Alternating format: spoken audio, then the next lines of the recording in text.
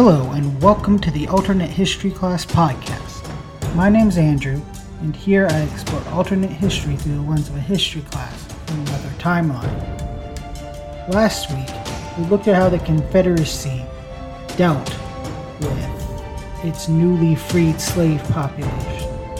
This week, we're going to take a quick look at the calm before the storm that would be the Great War.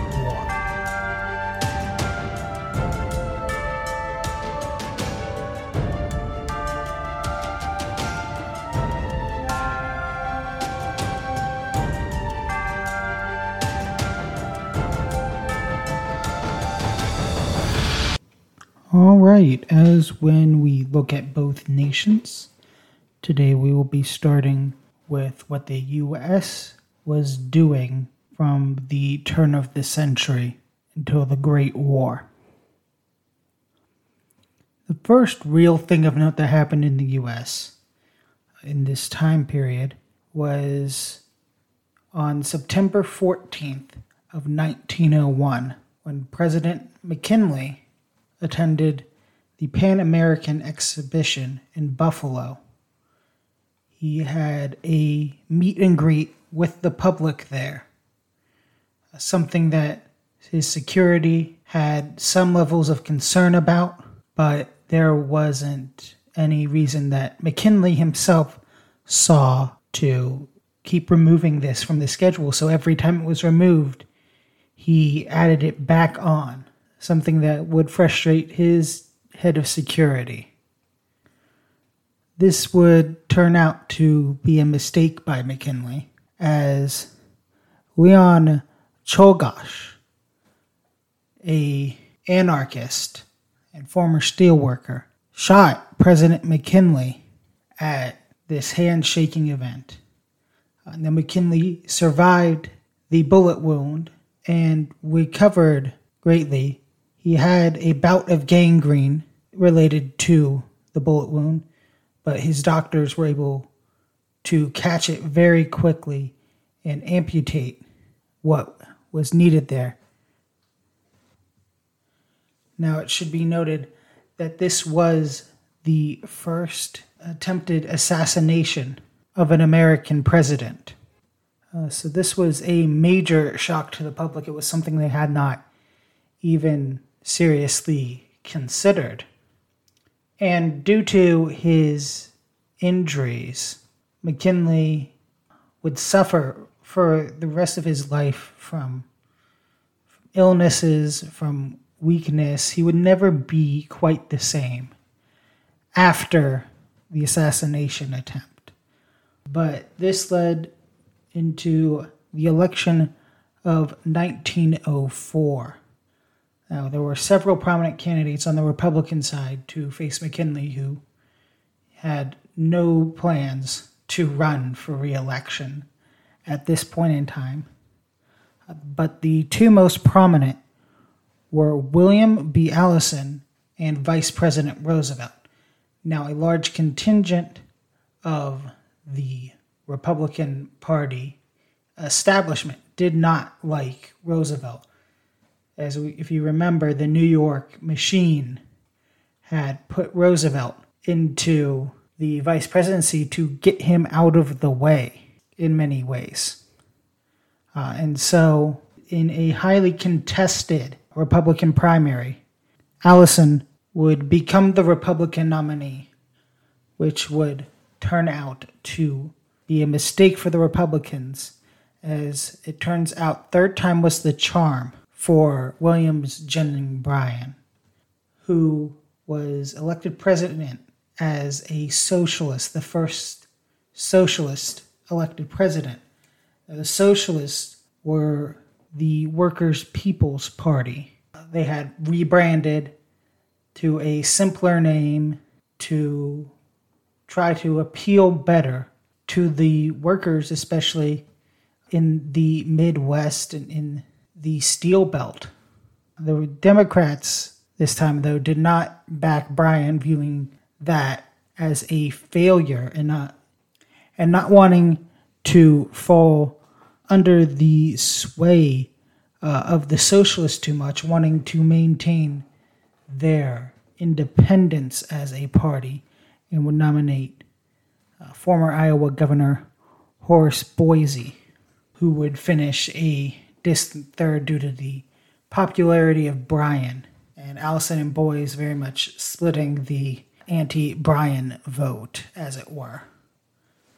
Now, the Bryan presidency was very much focused on improving labor relations and working on breaking up trusts, which would control an entire industry. This would become known as trust busting later on. And in an attempt to improve relationships between laborers and businesses, the socialist government would also push through a labor relations board. Now, as you may guess, the socialists winning the presidency did not go down well with the Republicans, who had largely dominated the presidency since 1880 and would like to gain it back. So most of the nation's Republicans would turn to a familiar face in Theodore Roosevelt, who had run for and become governor during this break of New York. This was in spite of the New York political machine, and in many ways, Roosevelt busted them, passing many anti-corruption laws that would destabilize Tammany Hall's hold on power in New York City and make it so they would not be able to get in his way when he sought the 1908 Republican nomination, which he, with his fame and celebrity and seemingly boundless energy, would get. The socialists would renominate Bryan. They had no reason not to. He was their first successful presidential candidate, while the Democrats would nominate Admiral George Dewey. But neither Bryan nor Dewey could stand to the fame and the energy of Governor Roosevelt, who would go on to win the presidency in 1908. His first term would show the continuation of trust busting, something that he didn't do as much of as Bryan had, but something that he brought much more energy to than Bryan ever realistically could have. That was just the nature of Roosevelt. Roosevelt would also see the coming storm with the rising tensions in Europe and, of course, with the United States wanting to reassert its dominance over the North American continent, if not the entire Western Hemisphere. He would increase military spending. He would even propose a canal to be built through either Nicaragua or the northern Colombian province of Panama, something that the Confederates would threaten with war if Roosevelt dared to start such a project for the United States.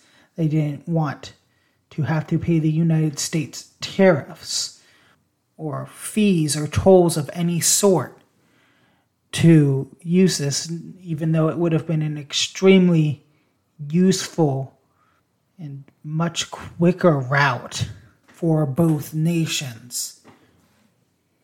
But the Confederates did not want this to happen. Of course, this would also see the New Orleans crisis happen in 1909, which we will get back to when we get to the Confederacy.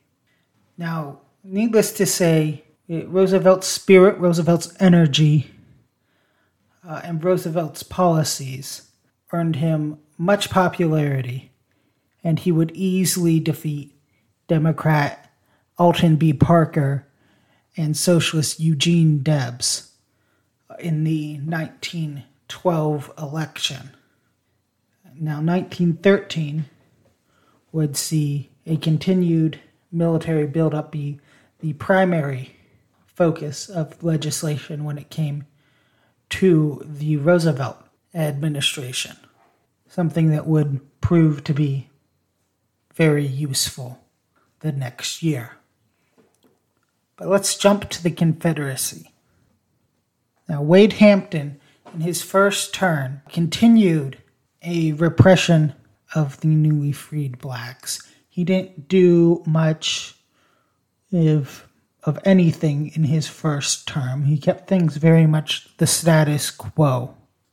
This would be enough for him to defeat Jacksonian Murphy J. Foster in 1904.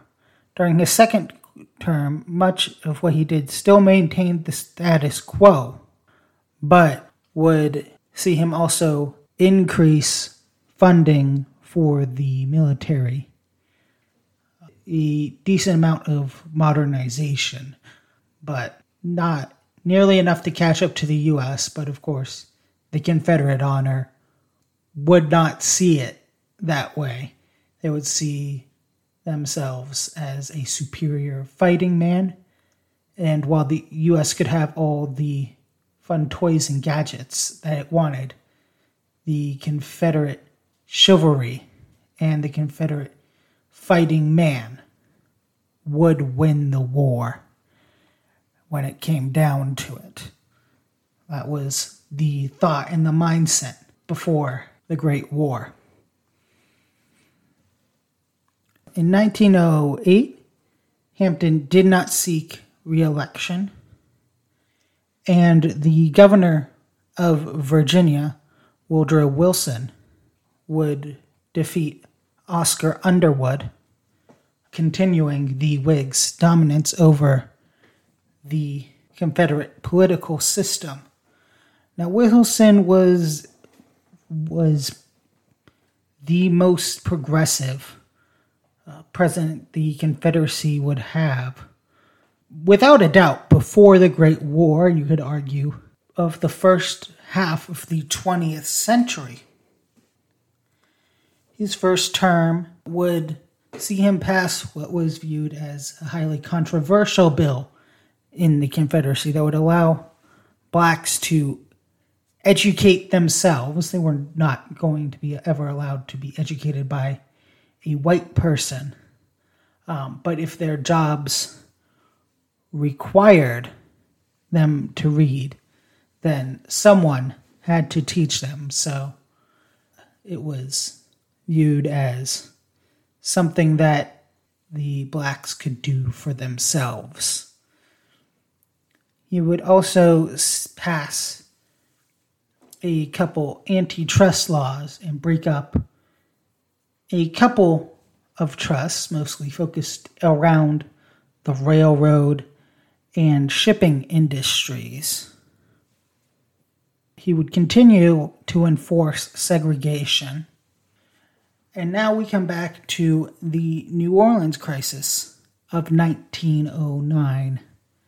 Now, as you may remember, 1909 was the year that the Hamburg Agreement marked would be the next time that the U.S. could renew its lease in the port of New Orleans. Now, with tensions still being a bit high between the nations after the Hamburg Agreement, and as would be expected, the U.S. came in wanting friendlier terms, wanting to lower the amount they paid for each dock that they used. The Confederacy wanted no such thing. This was a decent money maker for the Confederacy. It was a decent money maker for the city of New Orleans. So there was no real desire in the Confederacy to see anything change.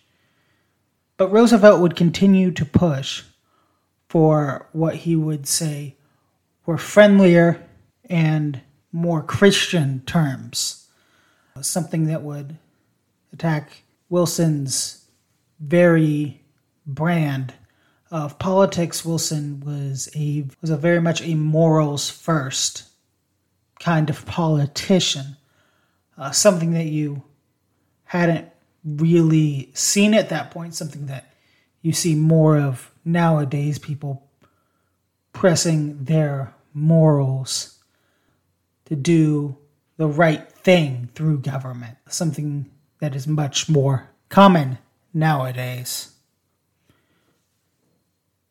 This would result in neither side being able to come to an agreement, and the leases in New Orleans would expire.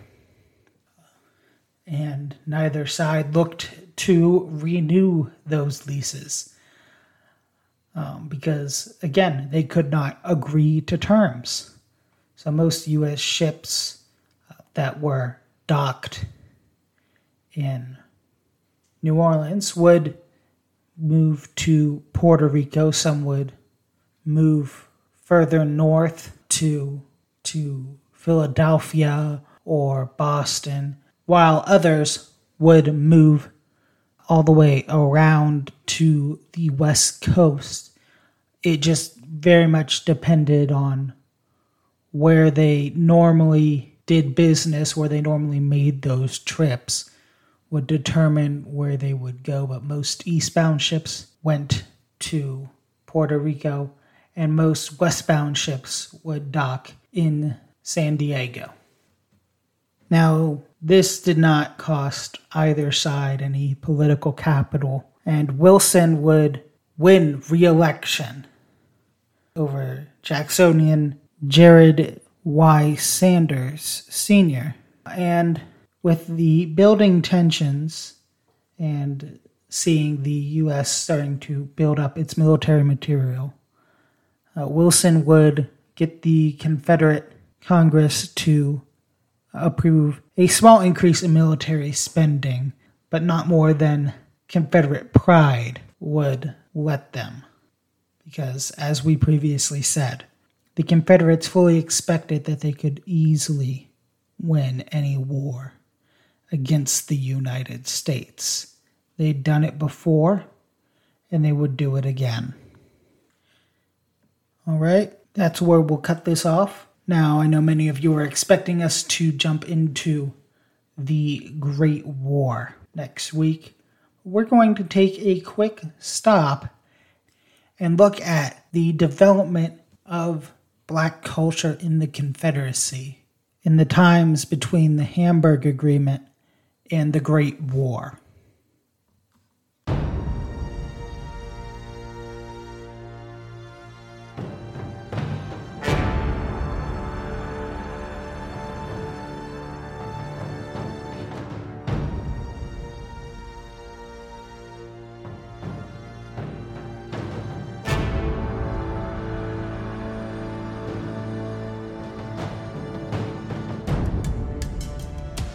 Thank you for listening to this episode of the Alternate History Class podcast. I'd love to hear your feedback, so please leave a review. If you enjoy the show, give the show a follow on the platform you found it on, and share it with friends, family, or anyone you think would enjoy it. If you want to reach out, you can email the show at althisclass@gmail.com or follow it on Twitter at althisclasspod. Tune in next week to see what happens as we journey down the path not taken.